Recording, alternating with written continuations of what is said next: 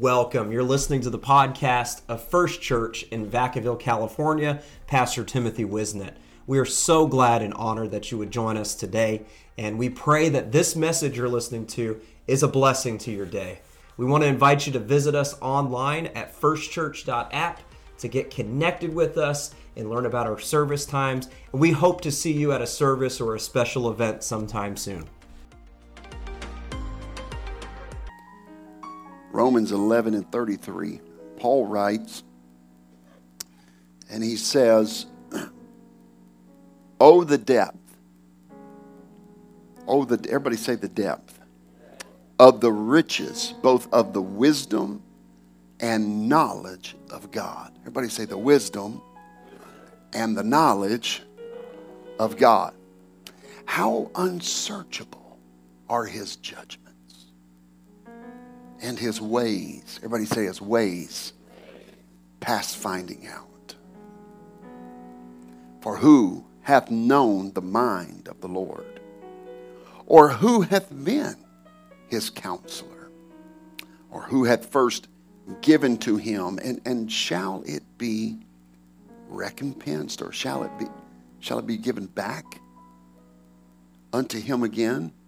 For of him and through him and to him are all things, to whom be glory forever. Amen.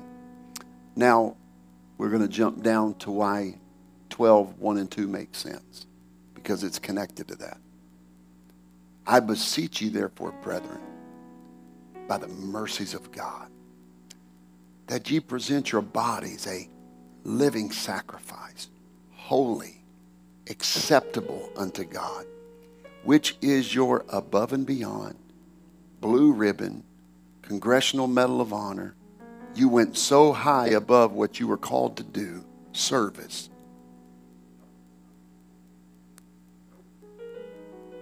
Oh, I must have been quoting the NIV. The nearly inspired version, amen. Which is your reasonable. Reasonable means minimum. Minimum. That's when your kid asks you for something extravagant. And they say, but I did my homework. Hey, look, that's reasonable. That's what you were supposed to do. Which is your reasonable service. And be not conformed unto this world, but be ye transformed by the renewing of your mind. Here's why. All of this is coming to this one point that Paul's making right here. That ye may prove what is that good, acceptable, and perfect will of God. We struggle with finding the will of God so much because we have discounted the previous 7 verses. And all of those things lead to us finding the will of God. Amen. For who hath known the mind of the Lord? Or who hath been his counselor? I want to talk tonight, teach on this thought, knowing the will of God. How many want to know the will of God for your life? You get tired of living for God like this?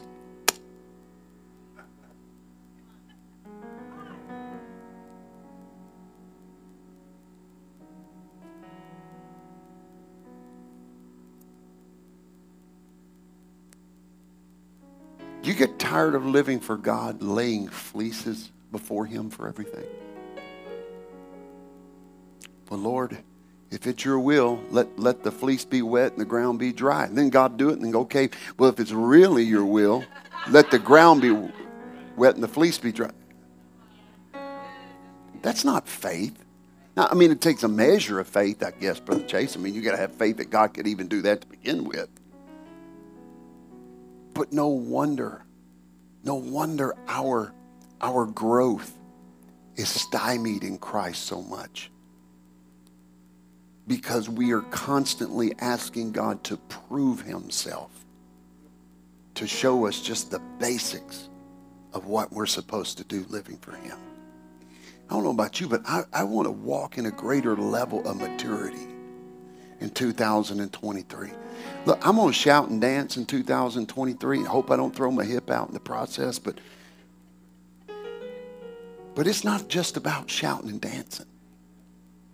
I want to grow into the fullness of what God is calling me to be. And the only way I can do that is to know the will of God.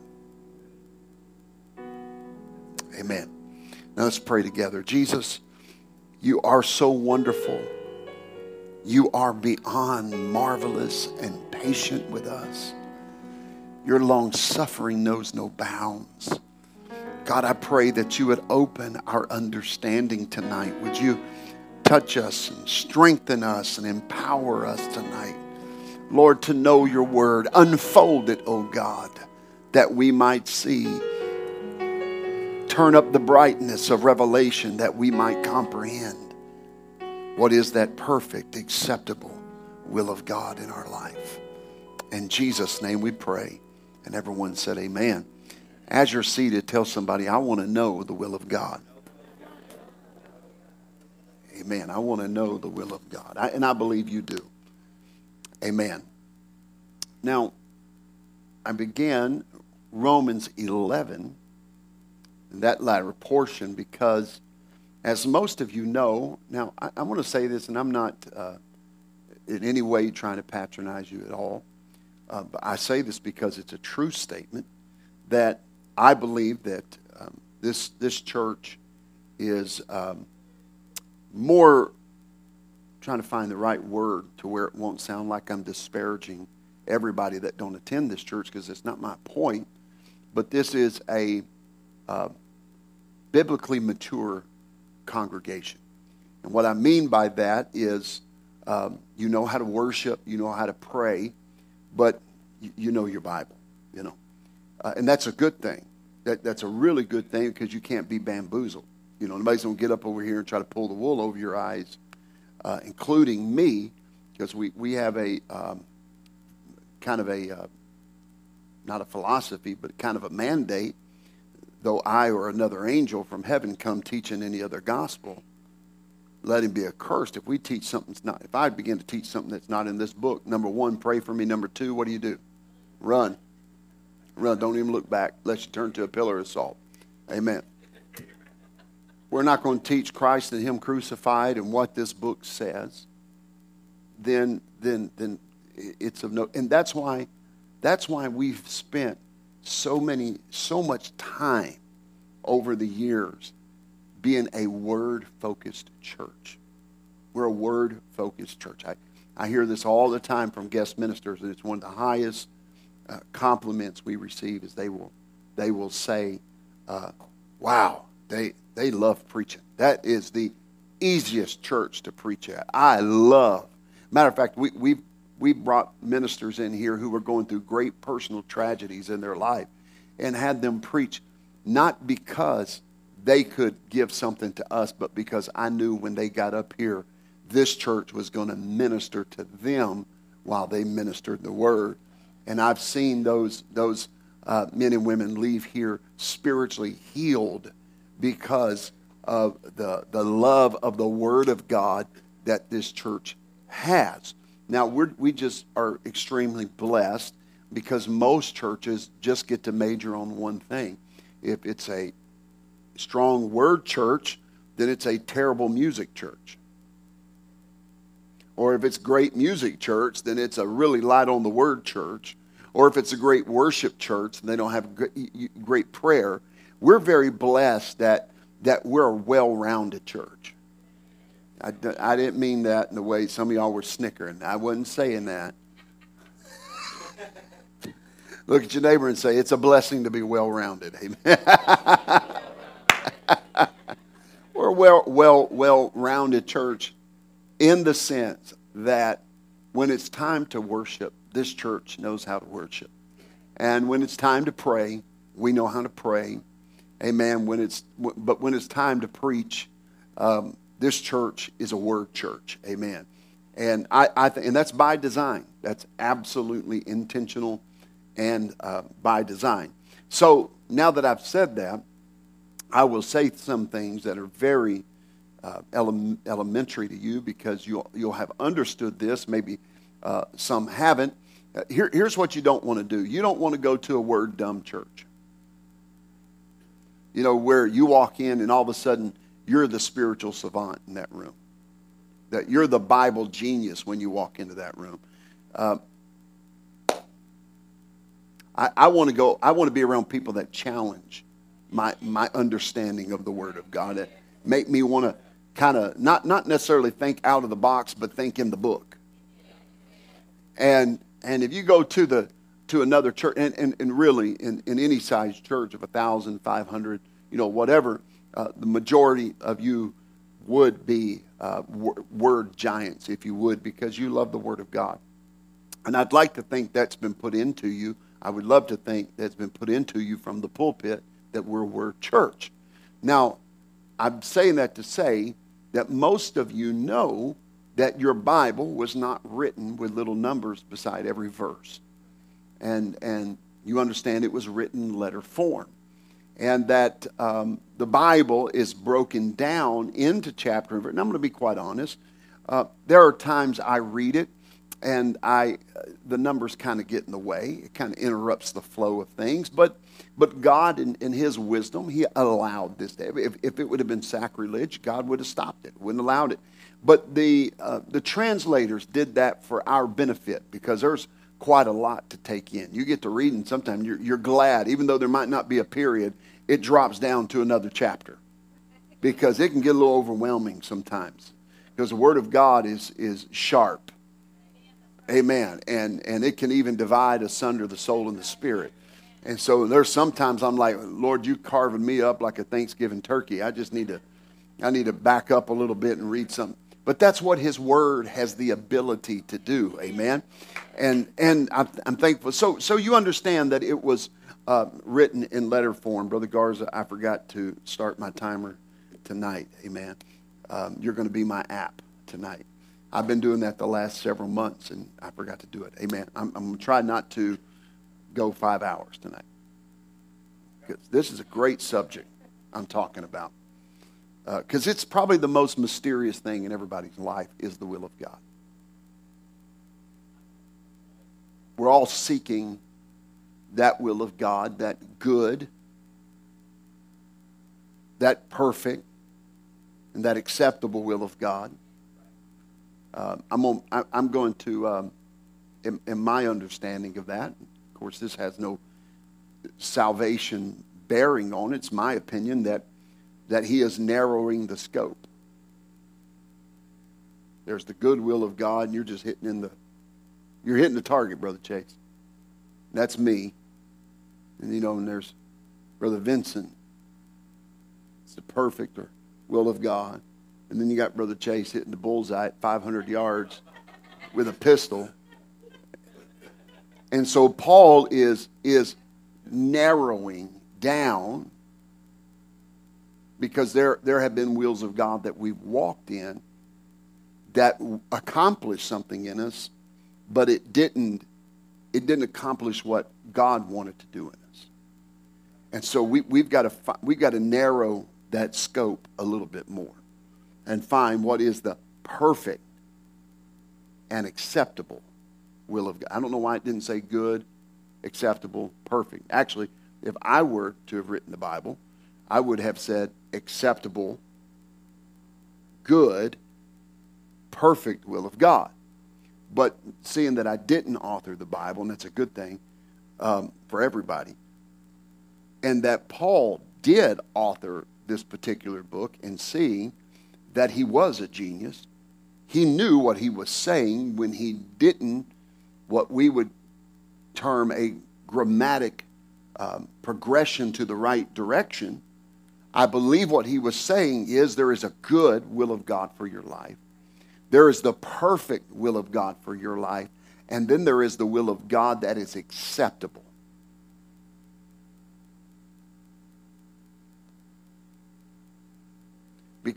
Because sometimes we want the good and the perfect, but we're not willing to accept some wills of God for our life. All right? And so, but put on your hip waders tonight. We're not splashing in the kiddie pool, okay? If you can tell, we're going to dive into the Word. So I'm glad you're a Word church, because if I were in 98% of churches, I'd have lost them by now, unless I started stomping and screaming or getting the keyboard drums whipped up behind me. We've got to, first of all, to understand the will of God for my life does not mean I have to understand the ways of God. See, you're trying to figure out the why. But here's the thing, God don't give you whys. He gives you direction. He says, go do it. Why? You're going to waste a lot of time, Bubba. I can hold you there until you just surrender. We want that will of God, but we want the instructions.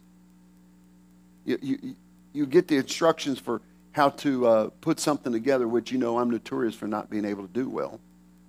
Anything I've put together has Gorilla Glue and duct tape on it. And many leftover parts.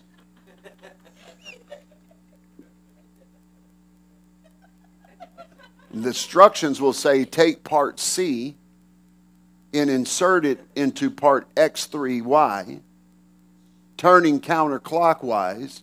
Although it has a Phillips screw head, use a flat head. Open your mouth, stick out your tongue at a right angle. Breathe heavily, don't bite down. I want to know oftentimes the why. But the instructions don't tell me the why, it just tells me the what. This is what you're supposed to do. The why is not described in every step. The why is described only in the finished product. How many of you have ever put something together and you looked at the pieces and you said, why do they do this? And you're putting it in there and it doesn't even make, but when you finally get that bookshelf or that chair put together, you look at it and go, that's why.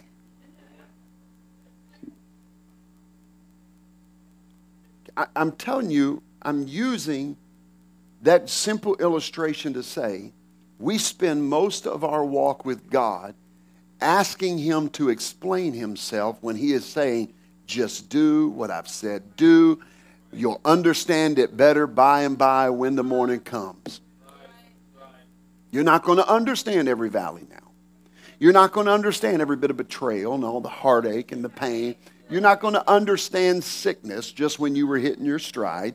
You're not going to understand a relationship or a friend or someone you love betraying you just when you thought everything was peaches and cream. You're not going to figure all that. But on the other side of that, when you become that what God is calling you to be, then you will finally begin to understand. But you don't need to understand the why. We just need to learn the what. And if we can get confident in the what of God, that is the will of God, maybe we will put more faith and emphasis on obedience rather than confrontation with God. Am I doing all right tonight? I haven't screamed yet. Give me a minute. Oh, they brought me a towel. I'll start sweating and screaming in a minute. Y'all just hold on. I get to that point and you go, oh, he's anointed tonight. There's anointing right now, just like this. God is wanting you to understand that we must be willing to obey. Now, I'm going to talk about sacrifice in just a moment. But there is a degree in God that is greater than sacrifice, and that is obedience. Now, one of these days, we'll no longer have Sacrificial Sunday. We'll have Obedient Sunday. Now, let's be honest, and let's just be honest. Now, don't turn around and look at anybody because you're going to give it away. Let's be honest. When God starts putting a number in our heart, or if you've been like me before and you wrote down what you thought it was, and then God says, it's a sacrifice. Not because you may not even have it all at the time, but you realize all the things it could have went for. And so you're not battling with whether or not it will bless the kingdom. We battle with what I'm going to lose until God makes up for it. If and when. Right? Now, Simon Peter, am I doing okay tonight? Simon Peter dealt with this thing. I like Simon Peter. I can relate to that joker. I mean, he did some things sometimes I go, oh, that's Whiseant-esque. You know, he'll just do some, I wish I could say, boy, Paul reminds me a lot of myself, but he was a genius and I'm on the other end of that stick. So, the Lord had just told the rich young ruler to sell all he has and, if he wants eternal life. And by the way, it was the only person he told to do that. See, Jesus knew what his struggle was going to be. And so he walks away sorrowful because the Bible said he had much possessions. And Jesus just kind of goes, it's easier for a big old fat camel to go through an eye of a needle than it would be for a rich man. Now, notice he didn't say impossible. He said it'd be easier for a big old camel to go through an eye of a needle than it would be for a rich man to go to heaven. And then Simon Peter went, hold on a minute. I'm a rich man.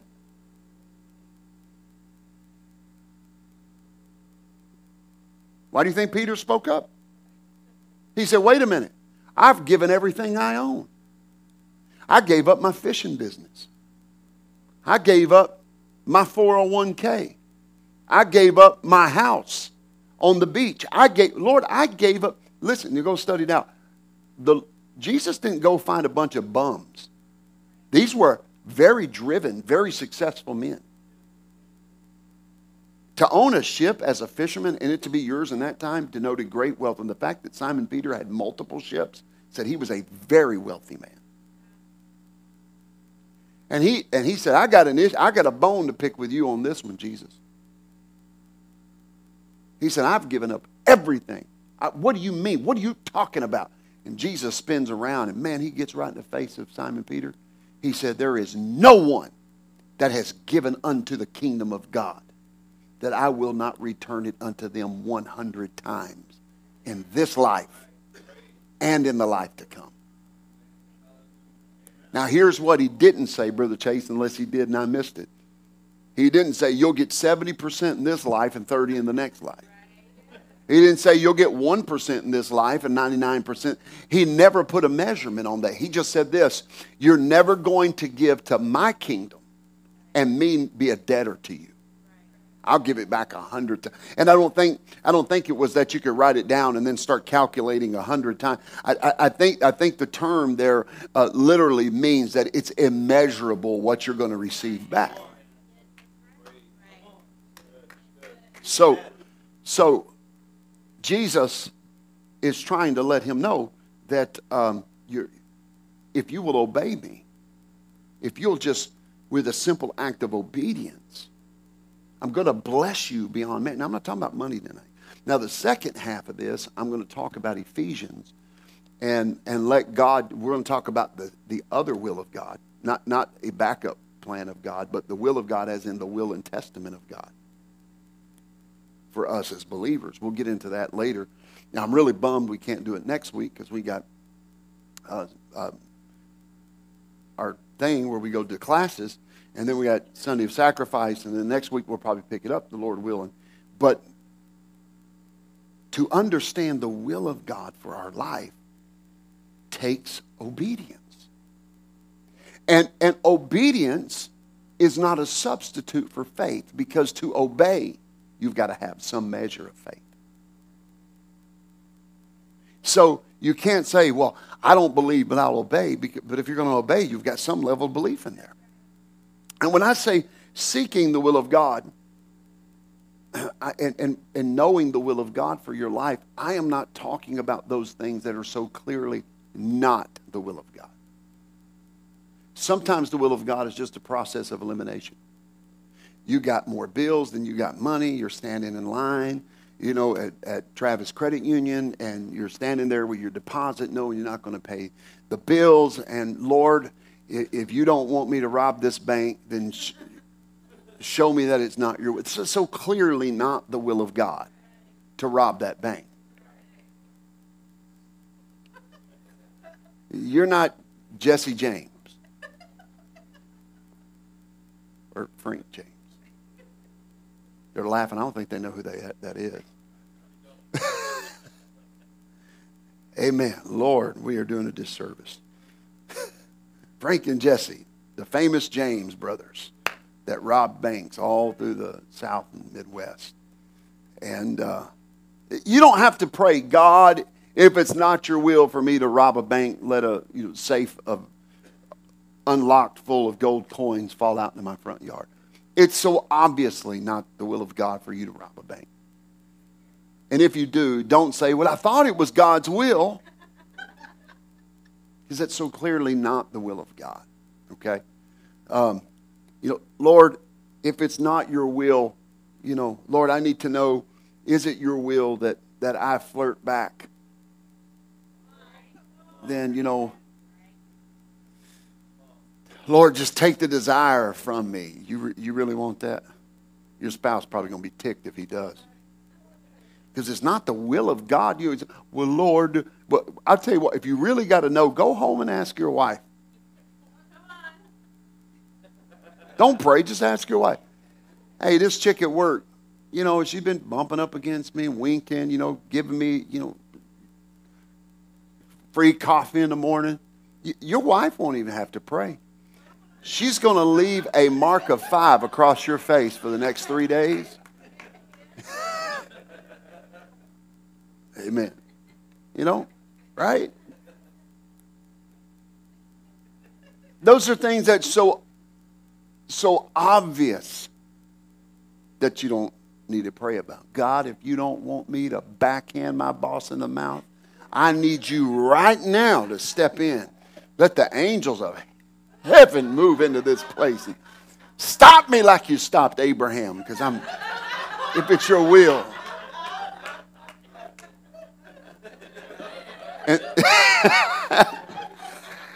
And they may have earned a good knuckle sandwich, but it ain't the will of God for you to serve it up. It's so obviously not the will of God. Finding the will of God, and I have to be somewhat facetious to show you what the will of God is not on a macro level, to show you what the will of God could be on a micro or an individual level. Now that was easy. That was easy. But when we start praying about personal things, Lord, I need to know your will about this situation. Now, I have people, and I always want you to come and ask me to pray with you, because I will pray with you, and I will sincerely pray with you for whatever God's will is. But I will tell you something. It will be very rare that I will tell you, yes, that's the will of God. No, that's not the will of God. And unless it's clearly spoken to me. And I'm going to tell you why. Because if you come to me and say, Pastor, they got this new job opportunity, and I really want it. Would you pray and tell me whether or not it's the will of God? And I come back to you and I pray about it, and I don't really feel anything but see your excitement. You know what? I think it's, and maybe I sincerely feel like it'd be the will of God. You get that job, and 3 months later, it is hell on earth for you. You're not going to blame God. You're going to blame the big dummy that told you that. That's why people say, Pastor, pray if it's the will of God that I marry that person. I ain't getting in that one. I ain't step. Now, if it's pretty obvious it's not, I'll let you know, because if I say, you know what, I think you're a match made in heaven. You know what happens inevitably? The first big fight, my phone rings. You said it was the will of God. I hate this person. I can't believe I wasn't even going to marry him. I wasn't even going to walk down the aisle. But all I could hear in my mind was my pastor saying, yes, it's the will of God. You go ahead and marry him. I'm going to choke him. I'm going to kill him. I want to stab him. I can't.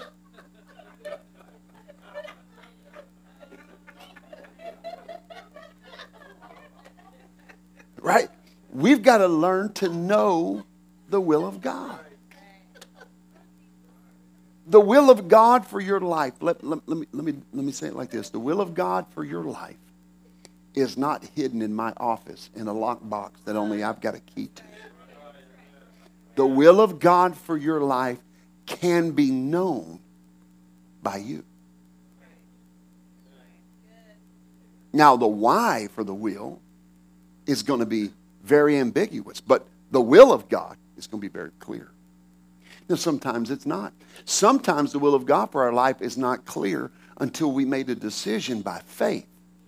And then we look back and go, oh, I'm glad I followed the leading of the Spirit in this direction. I feel the Holy Ghost right now.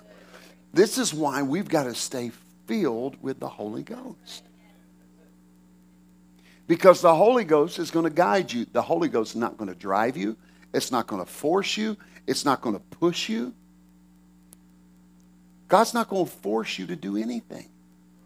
We were in Alexandria last week, and we rented an SUV. And, man, these things are kind of scary now. And I didn't know it. It would have been nice to have a warning, because now they don't just beep anymore. Like when you're about to hit something, they vibrate the seat. I didn't know. I'm going to be a little honest with you.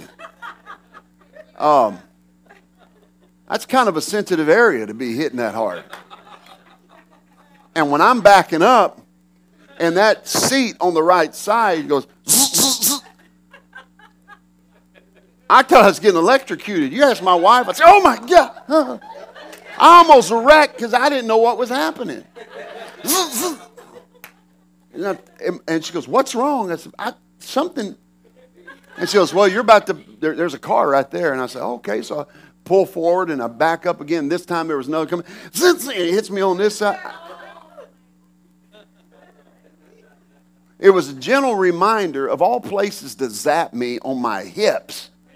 Like I could take it on the elbow or the hand. But why? I'm telling you, it scared me. It was not a comfortable sensation. But it was letting me know, you need to watch this side. You need to watch this side. It was guiding me, albeit in a very uncomfortable manner, to be cautious about the area I was in that part of my life. Then when we got on the highway, it did this, I don't know what they call it, like lane secure or whatever. And so if you start drifting, it'll jerk the wheel back. And it's not gentle. It's not like it goes, ding dong, ding dong. We are now moving you back to the center of the lane.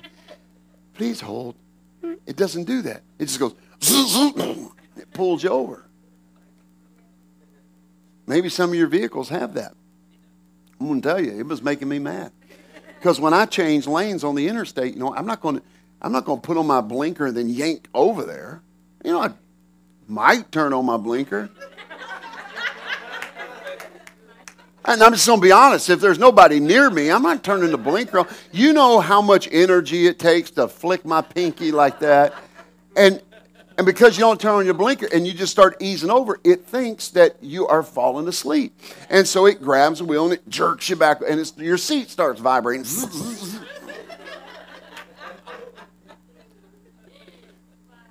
I'm going to tell you, I got so upset with that thing. We were only about 35, 40 minutes out of Alec. and I pulled into a Phillips 66 gas station because I knew there in Oakdale, I knew they had community coffee.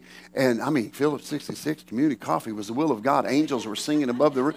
And so I turned on the blinker and I whipped in there. And my wife goes, you already need to stop. We just left the airport about 40 minutes ago. I said, babe, I'm going in there to get some coffee. See if you can find this computer and turn it off. I can't keep going like this. And I went in there and got in there, and my sweet wife, smart wife, she turned off that deal where it did that, and she turned off there when it went zip, zip, zip, zip, and she turned all that stuff. I don't know how she did it, but I was having a whole lot better time driving to Lake Charles than I was leaving the airport. Now, I said that to say, you've got to be sensitive to the Holy Ghost. Because the Holy Ghost is not going to grab you by the throat and say no. It's going to go zzz.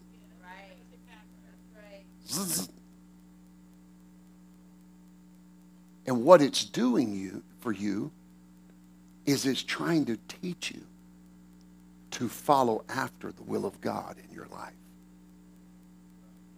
Okay? I wish I could explain it more deep than that and more profound. But it starts in the very simplistic ways of when you first start serving God. You remember when you first got the Holy Ghost? Remember that? How all of a sudden when you got the Holy Ghost and you were baptized, all of a sudden things that you had done just hours before, for some inexplicable reason, you weren't comfortable doing those things. Do you remember that? I've known of people who were never sat down with a list and said, okay, you got the Holy Ghost, you got baptized. Okay, now you can't do this, you can't do that, you can't do this, you can't do that, got to do this, got to do that, can't go there, can't see that, can't do that, can't do that, can't do that, got to do this, got to do that. They just walked out of the church getting the Holy Ghost, and they went home, pulled open the fridge, and reached to grab a hold of something. Something went, don't do that. And they didn't know what was wrong. And they called me, or they called the pastor, they called brother in the church, that sister in the church that brought them and said, let me ask you something. You think there's something wrong with this? Because I was just about to pop the top on the 40, and all of a sudden, something in me I don't feel right about that. And that's the Holy Ghost going, it's not going to slap it out of your hand. I can't tell you how many times I've seen them get filled with the Holy Ghost, go to the parking lot and start lighting up, and all of a sudden they get this feeling like they don't know anything about church. They don't know anything about God or the Holy Ghost or conviction or anything. But all of a sudden they go to do it, and I've seen them walk back in the building and go, is there something wrong with this? Because I just don't feel. I feel unclean. I've had them come back after getting the Holy Ghost and saying, I was watching some stuff that I just felt gross.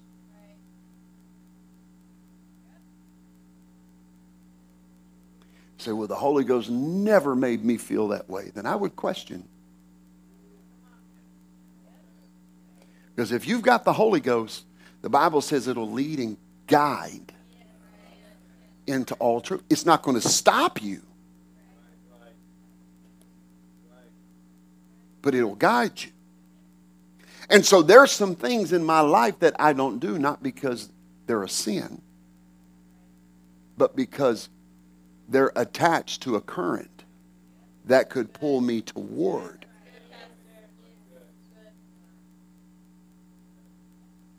God told, what time is it? How long have I been going? 25 minutes. I got another hour and a half. I'm just kidding. I won't do that. God shows up, and I know most of you know this because, again, it's very well versed in Scripture, but God creates the garden. Then he creates the man for the garden. The man is Adam or Adam.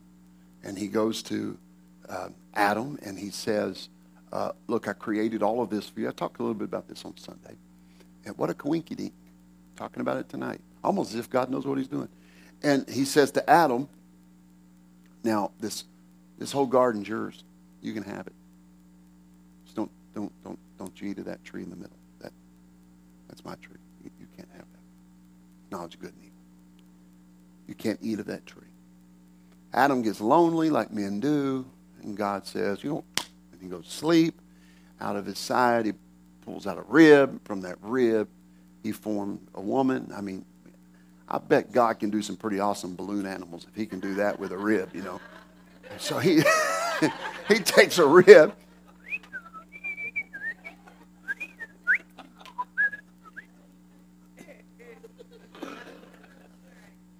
Adam's in a coma.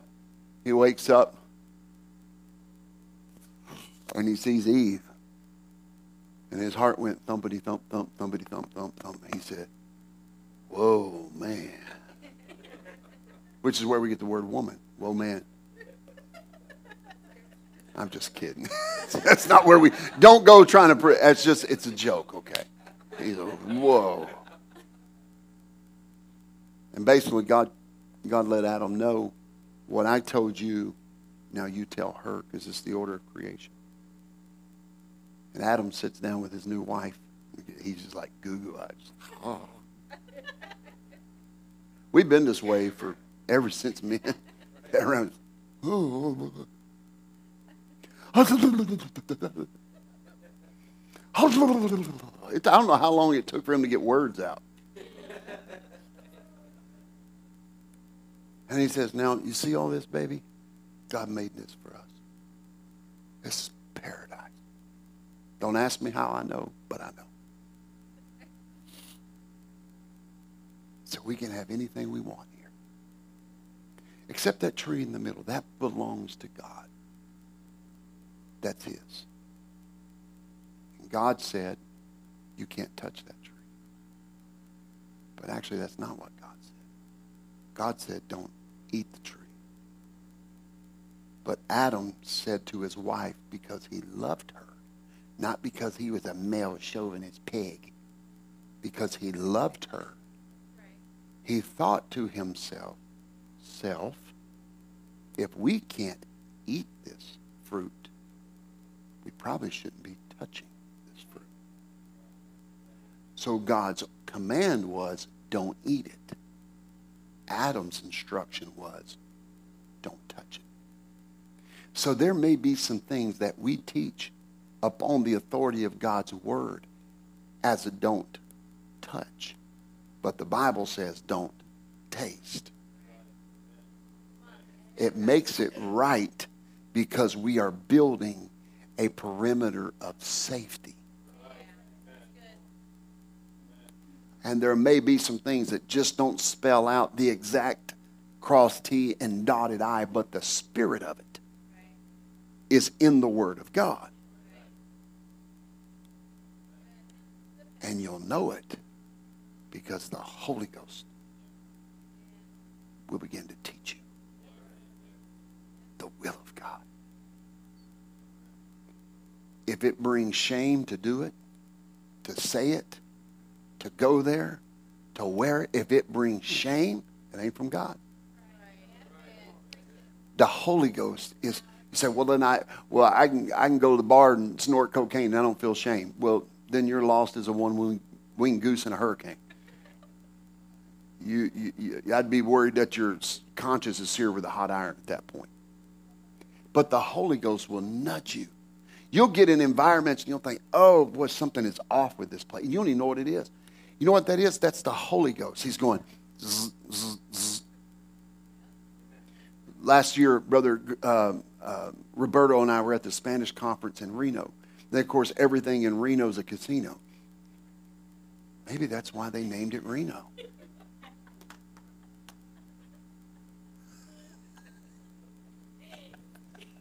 And so we go to the Spanish conference and we're staying at the Pepper Mill, and because he was there doing the media for it.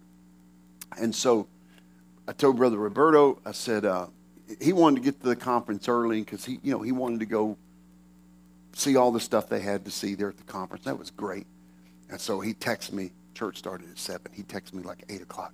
Pastor, I don't see you. Where are you at? I said, I'm still getting dressed. They won't get the preacher on the floor till 10 o'clock. And have you ever been to a Spanish conference? You know I'm telling the gospel truth. By the time I got there at 9:15, they had just started doing the announcements. I didn't miss anything. And so after church, nothing is open. Nothing's open because you don't get out of church till like 11:30. And so Brother Roberto was hungry. I wasn't hungry. I was so in the spirit, I didn't even need to eat anymore. I was so just filled with the presence of the Lord. I did hunger. I had meat that, not, I'm just kidding. I was starving. All right, I was hungry. And so we're like, where are we going to go eat? Everything's closed. And so we get back to the hotel casino. I walk up to the concierge, who's right there in the front, and I said, y'all got anything to eat around here that's open right now? He goes, well, there's really only one thing in this whole area of town that's open. He said, and of course, you got to park and then hike 5 miles unless you want to pay them like $30 a night. And listen, Mama didn't raise a fool. I can walk. And so, but I didn't want to walk another 10 miles to go get my car, just go drive through, and then you get the point. And so I said, well, what do you get? They said, well, we got a really good restaurant, right? It's on the other side. And I said, oh, other side of what? And they said, of the floor. And I said, oh, okay. And they said, so how do I get there? And they said, well, you go all the way across the floor. You get what the floor is, right? It's just game. I mean, just it's as far as the eye can see. And they said, when you get to the back wall, hang a left. And you're going to go about halfway across that portion of the casino. And then you're going to see a sign, but it's not a big sign. Then you make it right. And when you make it right, go all the way across that. And you go, it's like, my Lord, do I need to catch a flight? It'd be a whole lot quicker. And so we're walking. I'm talking about knowing the will of God. I want you to watch how God will work in you. And we're walking across the floor. And honestly, I'm sitting there, brother guys, I'm walking through going, I just know somebody's going to snap a picture and put it on Facebook.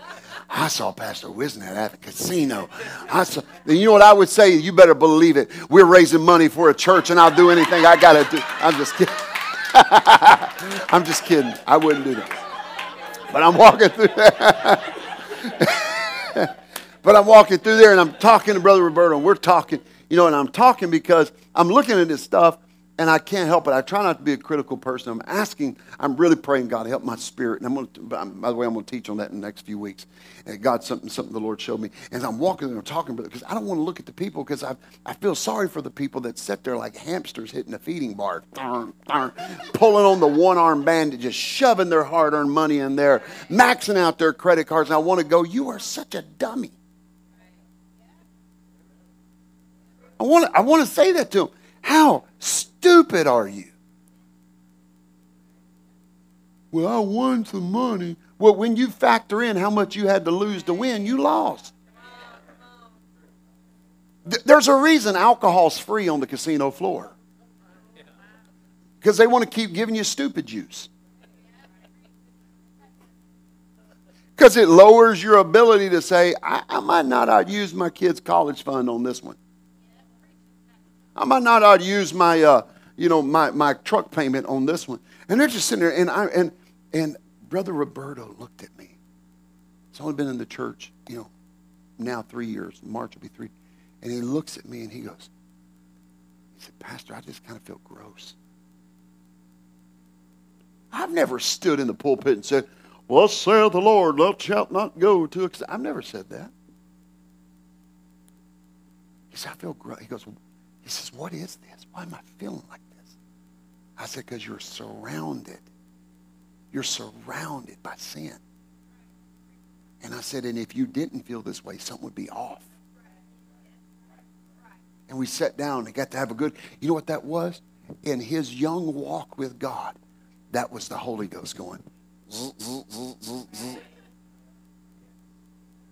Hey, I'm going to be honest with you. Can I just be transparent with you for a moment? Good, I was going to do it anyway. I'm going to be very transparent. I'm going to be very honest. I've walked into, Sister Strickland, I've walked into churches and the Holy Ghost goes, zzz, zzz, zzz, zzz, zzz, zzz. Get out of there, get out of there, get out of there. I've sat around Christian people, and when their mouth open, the Holy Ghost goes, zzz, zzz, zzz, zzz, zzz, zzz, zzz. I've gotten into conversations and the Holy Ghost is yanking the wheel, and I'm over there going, Jesus, take the wheel. Because it's trying to get me out of that conversation. Are y'all with me? I'm talking about knowing the will of God is not difficult to discern if you can follow his spirit. If you can be sensitive enough. I'm sorry. I wish, I wish I had some little 3-step plan, that if you do the hokey pokey and you turn yourself around, that's what it's all about. I don't got that. It's this simple. You have to stay filled with the Holy Ghost. Who can know the mind of God? How unsearchable are his ways? But his will is knowable. And I don't get his will based on how much I jump or shout or dance or speak with tongues. That's not how I find his will. Let me tell you how you find his will. That's what that was the last five verses of chapter 11 was about how pretty complicated God is. Right? Then we jump over and he's in that same thought. So you're going to know the will of God?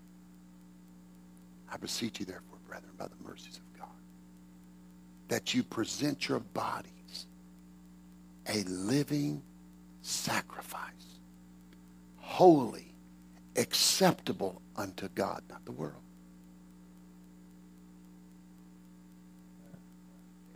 I beseech you therefore, brethren, by the mercies of God. That word beseech means I plead with you. I earnestly plead with you. I implore you. The word picture there, if Paul would have been saying that person to person, he'd had red face and veins popping out of his head. I beg you, present your body to the Lord as a living sacrifice. Now, for something to be deemed a sacrifice, it's got to be dead.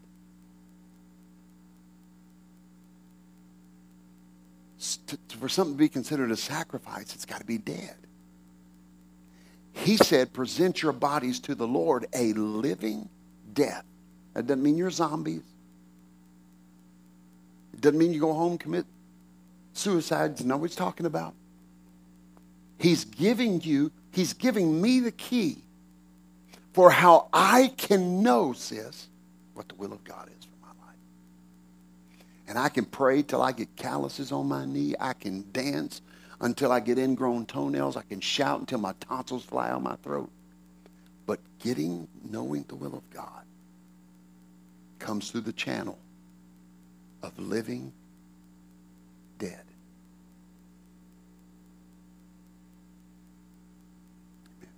I wish it was deeper than that.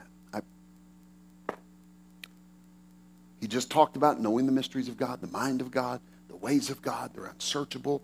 All of this. And then he jumps in. Now, finally, I implore you, present your bodies a living sacrifice. Holy, that means separate. Your body's holy. Well, it's my body. Well, then you're not the Lord's. If I get an attitude and say, well, it's my body, I'm going to do what I want to do, then God says, you got free will, I gave it to you. Go right ahead, but you're not mine.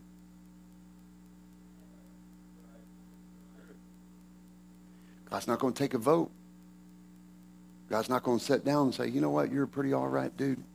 Armando, I'm going to ask you, for all these other people, I don't have to do it. But you, I'll tell you what can we, let's see. What are some things you struggle with, and we'll come to a common agreement there.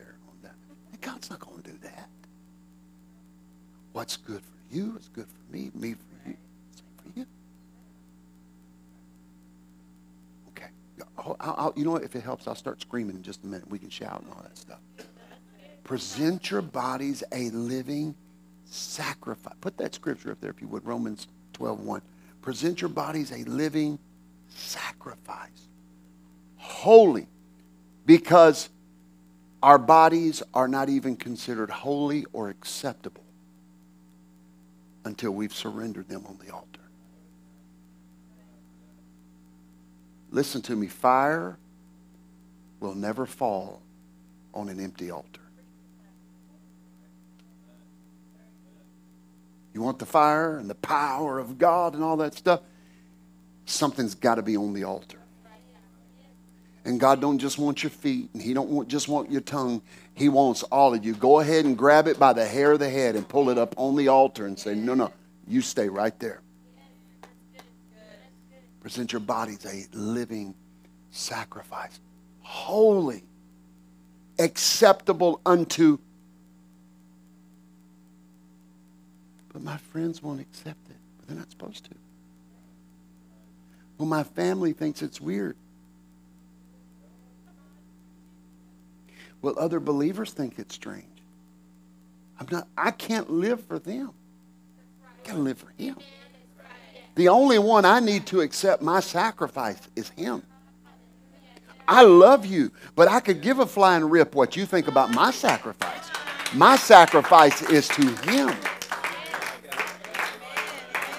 Christ embodied in himself that which we are to duplicate on Calvary when he gave his body as a living sacrifice, the lamb slain from the foundations of the world, the lamb that taketh away the sins of the world, the Lamb of God. Amen. God eternal, robed in the flesh, when he allowed himself to be nailed to that cross and he gave up his body to be broken and beaten, amen, and to be chastised and tormented and tortured on that cross. He did that as an example. Not that we would have to physically do that ourselves and be beaten and all of that stuff, but for the fact that we would look at the example of Calvary and say, if he did that to give me life, then if any man will follow after me, let him first deny himself, then take up his. The problem is so many of us are trying to carry crosses when we've not yet denied ourselves. Self-denial is the first step to following Jesus. If I'm going to find and know the will of God for my life, I've got to look at self and deny it. That's a problem we got in America right now, in the American church. We don't deny ourselves enough. God wants me to have it. God wants me to be blessed. God wants me to have that. God don't care. And God's looking at you going, no, I don't. Yes, I do. We don't know what self-denial is. And we'll max out credit cards to make ourselves feel good.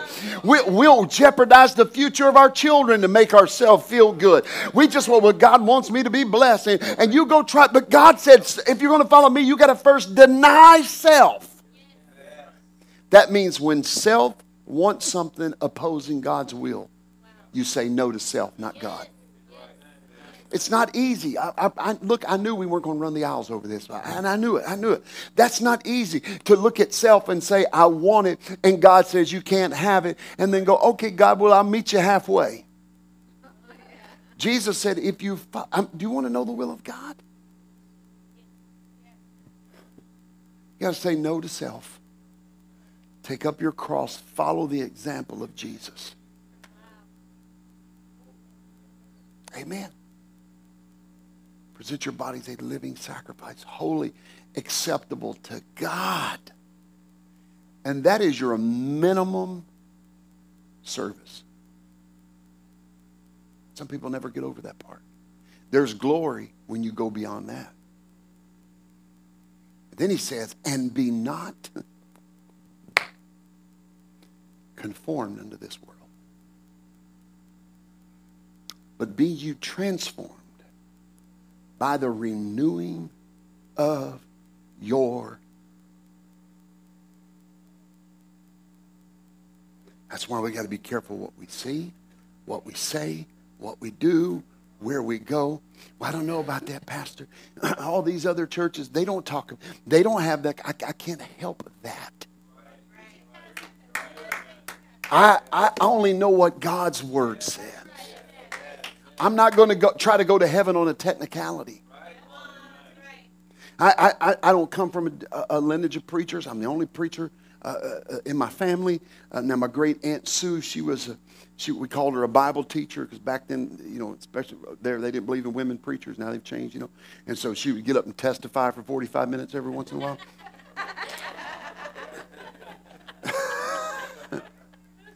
And I believe in women preachers, and we're raising up women preachers, and I thank God for it. But she would say something all the time, and you've heard me say this. You'll probably be able to finish this statement. And she would talk about living sacrificially to the Lord and all this, and she'd say, if I get to heaven and find out some of this wasn't necessary, that's all right with me. She said, because I'd rather get to heaven with a wheelbarrow too much than a teaspoon too little. Say, well, I don't believe in that kind of a God that would reject somebody for just having a speak. Well, look at what Jesus said. Don't take my word for it. He said, I'm going to look at your garment. And if I see Chick-fil-A stains on that garment, Matter of fact, if I see a wrinkle on that garment, am I still in the same book you got? He's coming for a bride without spot and without wrinkle. He is coming back for a bride that has chastened herself. That means she has separated herself. That means she has said, no, I'm not on the market. I'm not available. You just keep on shopping. I have given myself completely, wholly, totally, fully committed to the Lord Jesus Christ. And I am presenting myself to Him holy and acceptable unto Him. And then the only way I can truly be to be holy and acceptable is not to be conformed to this world. And the way I'm not conformed to this world is to be transformed by renewing my mind. If I don't renew my mind, I'm going to start being transformed into this world. And I don't want to be transformed, amen, transmitted. I want to be in the image that God is calling me to be in. He said, don't be conformed. You want to know the will of God? I'm going to the will of God. I know what we want because I want it. Just tell me what's the will of God for my life. I'll hold my breath and I'll pat my right foot and I'll hum. And you just tell me what the will of God is. It's not how it works. Present your body a living sacrifice. So many people cannot find, and this is not indicative of everybody that's struggling to find the will of God. Please don't misunderstand me. But so many people struggle to live in a consistent will of God in their life because they've never put themselves on the altar holy. And he said, be transformed. Don't be conformed to this world. Don't be conformed. That means don't take on the shape of this world. Don't take on the ideology of this world. Don't take on, that's literally what it means, the philosophy of this world. Be not conformed unto this world. That word world does not mean cosmos, which is the Greek word for earth or the world. The word world, the word world there is the translation that means the time or the age of this world. Do not be conformed to the philosophy, the ideology, and the ways of, don't you let worldish views get into the Word of God in your walk with God. Don't walk in the path of God with world-soled shoes. Amen. You've got to walk after the will of God and the purpose of God, completely conformed, amen, to the Word of God. Amen. If I'm going to get closer to God, I got to get further from the world. And if I get closer to the world, I'm getting further from God. I can't hold on to both of them. I can't have one foot in each camp. I can't be a little bit of this and a little bit of that. Amen. Remember, I've told you all, how many times have I told you there's three that you can't kind of be? Amen. You're never going to be kind of skinny. You're never going to be kind of married. And you're never going to be kind of saved.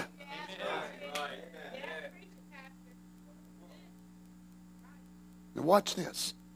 Be ye transformed by the renewing of your mind. The Bible says that we are saved by the washing and the regenerating of our mind. That means you got to take the Word of God and you got to wash it. I remember Grandma had lye soap. It'd take the skin off of you. We got to play in the mud and you had to get that lye soap. I'm telling you what, it would take the stink off a skunk. You got to get in the Word of God. And you got to say, okay, God, wash my mind. Wash my mind. I can't, I'm starting to think like this world. I'm starting to be sympathetic to them. I'm starting to desire that I've got to be transformed. I cannot be conformed to this world, but be transformed by the renewing of my mind. Because if I do that, and I'm starting to close, and if I do that, then I may be able to prove that which is the good, perfect, and acceptable will of God. You can pray till your tongue falls out. But if we're not living submitted to the Lord, we're not going to know the will of God. We've got to get rid of our Burger King mentality of God. My way, right away. Hey, it's God's way or it's no way. I'm sorry. I know this is a message that fit 50 years ago, but don't really belong in the postmodern church. But I'm going to keep preaching what the Word says. For me to know the will of God, I've got to do what conforms to His Word and not to my desire. I'm going to tell you something. Flesh is so deceitful, it can convince you that sin is God's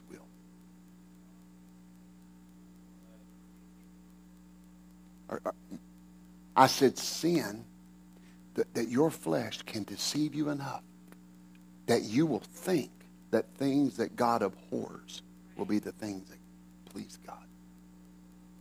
There was a big televangelist, TV guy down in SoCal, and he was so convinced that God didn't want him with his wife anymore. It's a true story. I think it was happening in 1999 or in 2000. And he walked off the platform in front of his church, and he pointed at his wife and said, I have a spirit of prophecy. The Lord has separated my union from you, and said, I am to marry her, and pointed at another woman. I'm going to tell you something. Now, if I did that, this place would empty out. Because this is the sheep of His pasture. But when it's a bunch of goats,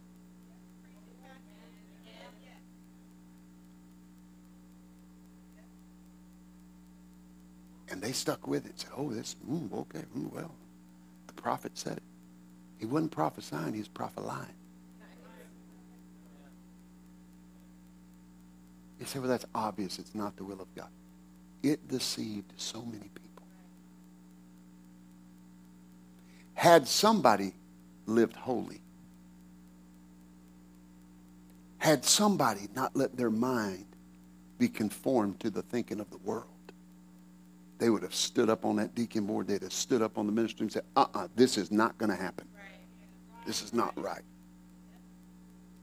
Now, I use an extreme example.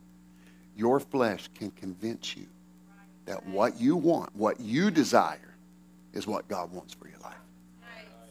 How many times have I seen people get into relationships? And I'm not just talking about relationships of romance. I'm talking about all kinds of relationships that God didn't want them into, but because they wanted into it, they got into it, and they overstepped the will of God to let their flesh conjure up to them some reason why God would find it acceptable. How many people do I know that took jobs that were so clearly not the will of God, but they stepped over it because they thought they wanted it and they were going to make it happen? How many times have I seen people get into homes they couldn't afford, cars they couldn't afford, get into all kinds of situations they couldn't get themselves out of because their flesh wanted it so bad, and they had been so long without putting themselves on the altar, denying themselves, living holy and acceptable unto God. And then when it all blew up in their face, then they begin to even reject God. Do you want to know the will of God? Be full of the Holy Ghost. Live holy and acceptable unto God. Don't be conformed to this world. Be transformed. Was this okay tonight? I know it wasn't profound. This ain't the best Bible lesson I ever taught. I get it. It's simple. But if we're going to know the will of God, if you're praying for the will of God, but you're not living right, you're not going to find it. You might as well just throw a knife in the air and hope one end sticks and go off based off that. At least you got a 50% chance. To know the will of God. I want the acceptable will of God for my life. I want the good, perfect, and acceptable will of God for my life. And the only way I get it is by saying no to self and yes to God. Brother Lucas, come give us some hope.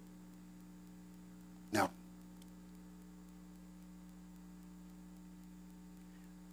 problem is we don't, in our culture, we've made the word no a four-letter word. You can't say yes to everything.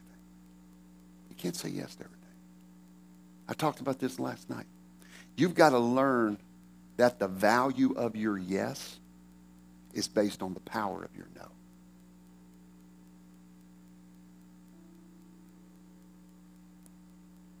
Just let that marinate for a minute. My wife tells me all the time, and I'm using this example, she says, babe, your heart is so much bigger than your head. And that's her way of saying it. Sometimes you don't think here, you think with your heart. Because I have overextended myself more than a few times trying to help people. Trying to be a blessing to people. When if I'd have just stepped back and logically thought about it, I realized I didn't really help anybody in the situation. Perfect example. Every time we used to go on vacation, I'd be on vacation. We'd go on vacation for a week. 3 or 4 nights out of that week, I'd be preaching somewhere. Because I'd get in it. We wouldn't tell anybody where we're going. People find out we're in the area. And this is a blessing. I think it's a wonderful thing. It's an honor. They call and say, hey, Pastor Whiseant, I just saw you're in the area. Oh, we desperately need a word from God. I believe God has sent you here for this season. Can you come over and be with us tonight in service? And it's like, sure. And I was, of course, go there and preach in their church, be blessed, whatever. And I don't want you to take this the wrong way. Please don't take this the wrong way. But then my wife, after years of doing this, my wife looked at me one time and she said, I'm not going on vacation with you if you're just going to keep preaching all the time. She said, because we lose you. We don't even get to have vacation with you.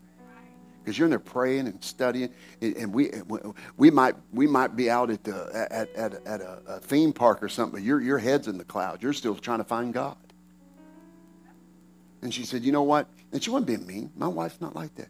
She said, that's not fair to us when we want time with you. I said, well, babe, I can't help it. They're church planners. This pastor, this church goes through some stuff. I just want to be a blessing. Your heart's bigger than your head sometimes. So I remember a few years ago, we were going on this first time we were going to take a 2-week vacation. Thank God for Brother Chase and you guys. You're like, go take 2 weeks and get out of town and just go be refreshed. And I'm packing the suitcase the night before because that's the way I roll. And I'm packing my suit and I went into another room and I came back in and oh, thank God for a good wife. My wife is reaching in the suitcase. She's just pulling stuff out.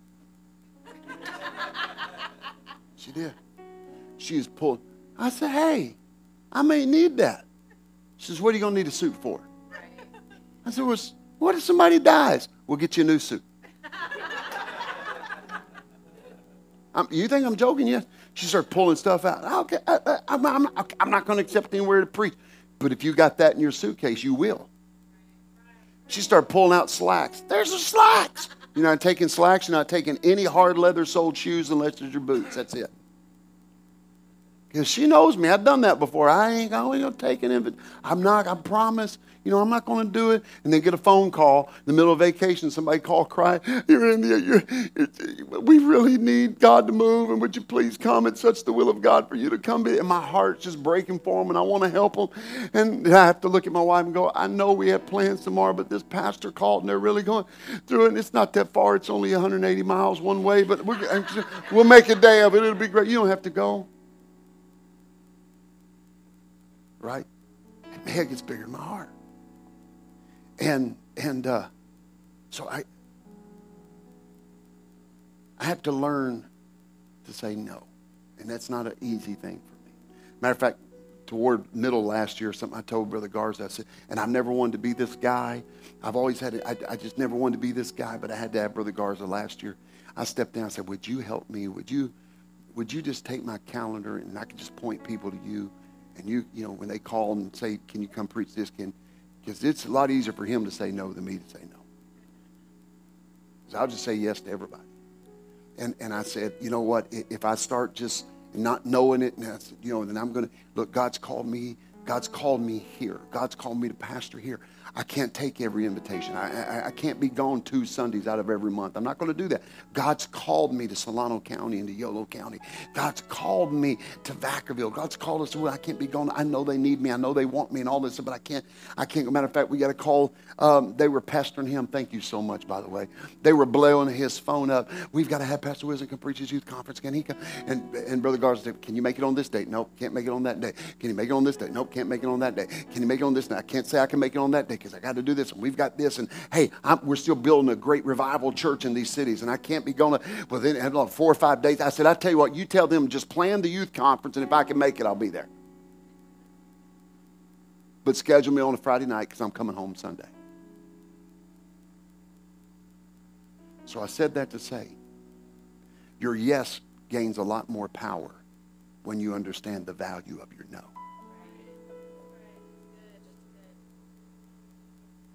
Brother Clifton is a entrepreneur. He's got his own business. He knows this. He can't take every job he walks on. His number one is stretch himself too thin. Number two, some of the jobs just ain't worth it. Can't do it. You know what that does? That makes his yes more valuable. Because when he says yes, he ain't got to sit there and negotiate for half an hour. Because if you're going to tell me no, I've got 14 other no's I've just gave that I can go pick up on. Some of y'all need to learn this spiritually. I had a young man that I feel God has connected me with. I've mentioned to him before. And he's a trainer. He trains 3 out of the top 5 pitchers in Major League Baseball. And he trains 3 of the most 3 quarterbacks in the NFL. I don't know their names. I don't ask for them. He trains the top high school quarterback prospects coming out of America. He is a sports trainer, and he's very successful. And he's got a very successful real estate business. He lives in San Antonio, Texas. And we got connected on Twitter. It's a long story how it all happened. He just started messaging me, hey, would you share your phone number with me? I need to, and I was, oh, okay. I mean, he's got a big media channel and all this stuff that he does quarterback stuff. And he calls me or texts me. He'll say, would you pray with me? I need prayer. My baby's sick. Would you pray for my child? And he called me on the phone, and I get on the speakerphone, and I start praying over his child over the phone. And then God touches his child. And the next thing I know, he's calling me, hey, could you pray for my wife? She's got a decision to make in her life. And then God's just opening these doors because, see, I'm going somewhere with this. And he called me a few weeks ago when I was in Alabama. And he messaged me. He said, Pastor, can I set up a time? I need to talk with you. I just need about 30 minutes of your time, but I really need to talk to you. I need wisdom. See, there's a difference between wisdom and knowledge. So he said the wisdom and the knowledge of God. Knowledge is you know how. Wisdom is when you start learning why. But you don't always get it when you want it. Oh, by the way, if any man lack wisdom, let him ask of God who giveth it liberally. The word picture in the Hebrew of that word liberally means it's like pouring a 5-gallon bucket of water on a 6-ounce cup. If you want wisdom, he'll pour it all over you. But if you want to be dumb, he'll let you be dumb. I said this last night. People looked at me, and I don't think they believed me. There's a scripture that says, and I paraphrase, if you want to be stupid, he'll let you. It's in the Bible, folks. 1 Corinthians 14 and 38. Throw that up for me because some of y'all don't believe me. If your mission in life is to be dumb, God will just say, well, there you go. 1 Corinthians 14, 38. I'll show you. But if you'll ask for wisdom, he'll give it to you. He'll give it to you. Now watch this because some of y'all, if any man be ignorant, let him be ignorant. See, y'all didn't even know that was in there. I'm going to teach you the word. So he says, I need 30 minutes every time. I said, look, I'm in Mobile, Alabama. I'm preaching. I said, but you know what? If I get 30 minutes, I said, you know what? Let's go ahead and do that, man. Let's go ahead and put that down. He called me. I'm trying to compress this story. And I know I went long, but we haven't had a midweek of this year. I haven't really had a midweek to teach in a year or since last year. So he calls me. He FaceTimes me. And he's sitting there and he's at his desk. And he's got his pen and his notepad, which makes me excited. And he starts telling me, And I'm not going to divulge everything, but he starts telling me, and none of it's truly personal, but it's business. Hey, my real estate business is taking off. But man, this business over here with this training, that's my heart, that's my passion. And it's blowing up. Now they're asking me to come in, and there's 2 major universities in Southern California that are wanting me to train their quarterback prospects. Not only them, but there's 2 NFL franchises that are wanting me to take on training their quarterbacks. I'm like, go. And he says, I need to know some things to do. I need to know. And they've got a newborn son, and so I start talking about family time. It's so important to have family time. And I had told him something 3 months earlier that he told me. He said, when you told me that, he said, it literally changed my life. And he said, when I started struggling with this, I told my wife. And he said, my wife told me, you need to call and talk to Pastor Whiseant. Because what I told him was this. We were talking on the phone. He goes, I'm so stretched thin. I'm not even been able to get any sleep. I'm doing this. My business is going on. And I said, he said, but there's this opportunity. I don't know if I should take it or not. And I said, hey, listen, never make major decisions when you're tired. And so he took that advice. And if he would have went through with that deal, it would have cost him another deal that next deal, they gained 45% more in value in the company. So gave some credibility. So we're talking on the phone. And I told him what I'm telling you right now, but I'm telling you in a spiritual sense. I said, Stephen, the value of your yes is backed by the power of your no. You've got to learn to say no to people. Because if you accept every little thing that comes your way, it's the little things that are going to weigh you down. And you're going to miss the life-changing opportunities that come up before you. Said you got to learn that the power of your no will give value to your yes. I'm telling some of you that right now. You got to quit saying yes to every little thing that runs in front of you that you think is from God. You need to be able to discern, is this from God? Is this the perfect, acceptable will of God? If it's not, I'm saying no. It's not because I don't love you. It's not because I don't like you. It's not because I don't want that. I just got to say no because I've only got so many yeses I can give away.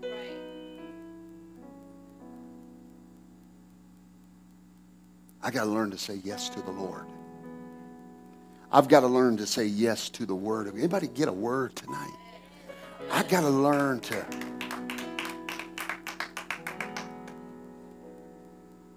be able to say no to things that are going to keep me from God, what God wants me to be. See, God's got a powerful level for you to walk in the Spirit this year.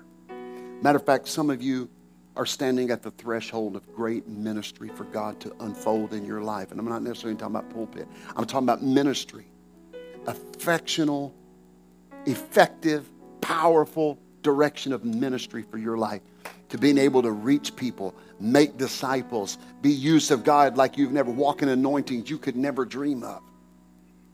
But the only way you get that is by handing out a whole lot of no's. I can't go there. I'm not doing that. No, no, no, yes.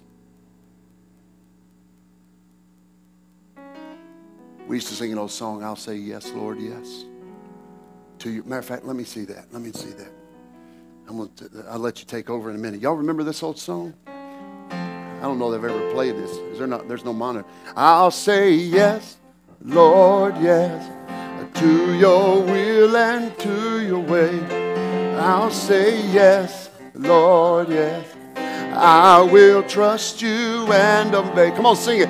When your Spirit speaks to me, with my whole heart I'll agree, and my answer will be yes, Lord.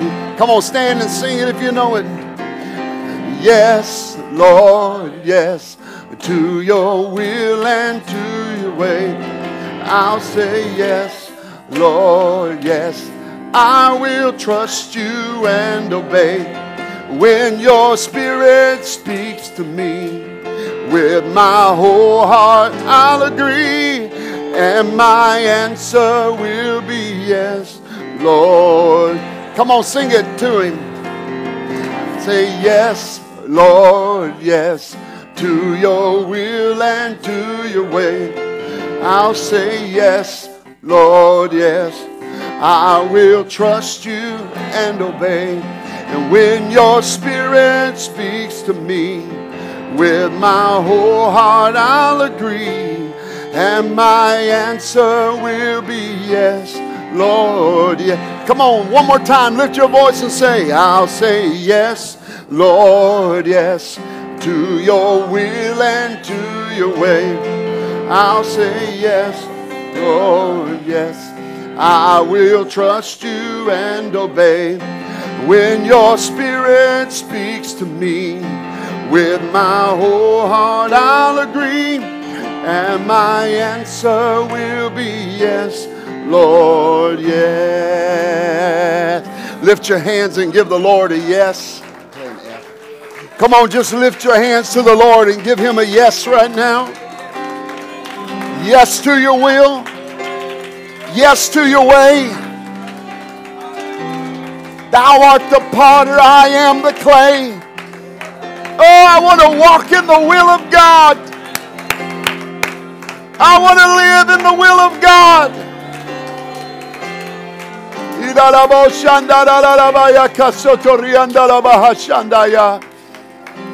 Hallelujah, hallelujah, hallelujah.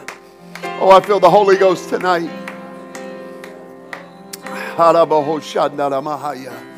In the name of Jesus. Maybe there's something you're struggling with right now. You're looking for direction. You're looking for decision.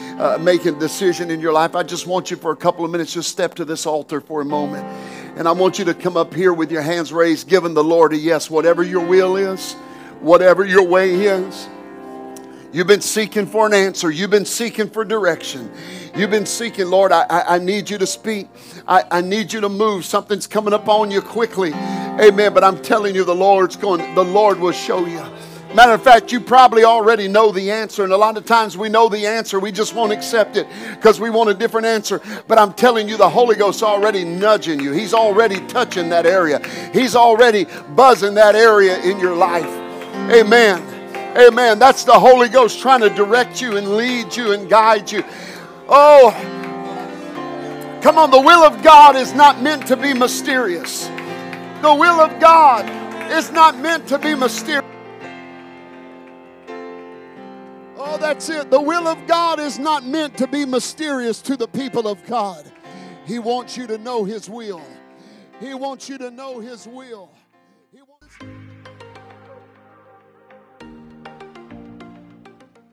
Thanks again for joining us for this podcast. It's such an honor that we could have you, and we pray you were blessed by the word today. We want to stay connected with you, and so give us a follow on our social media pages on Facebook or Instagram. You can find all of those on our website at firstchurch.app. You can also stay connected with us through that website, and you can download it as an app on your phone from there. And so until the next time, we pray you're blessed. Have a great week in Jesus' name.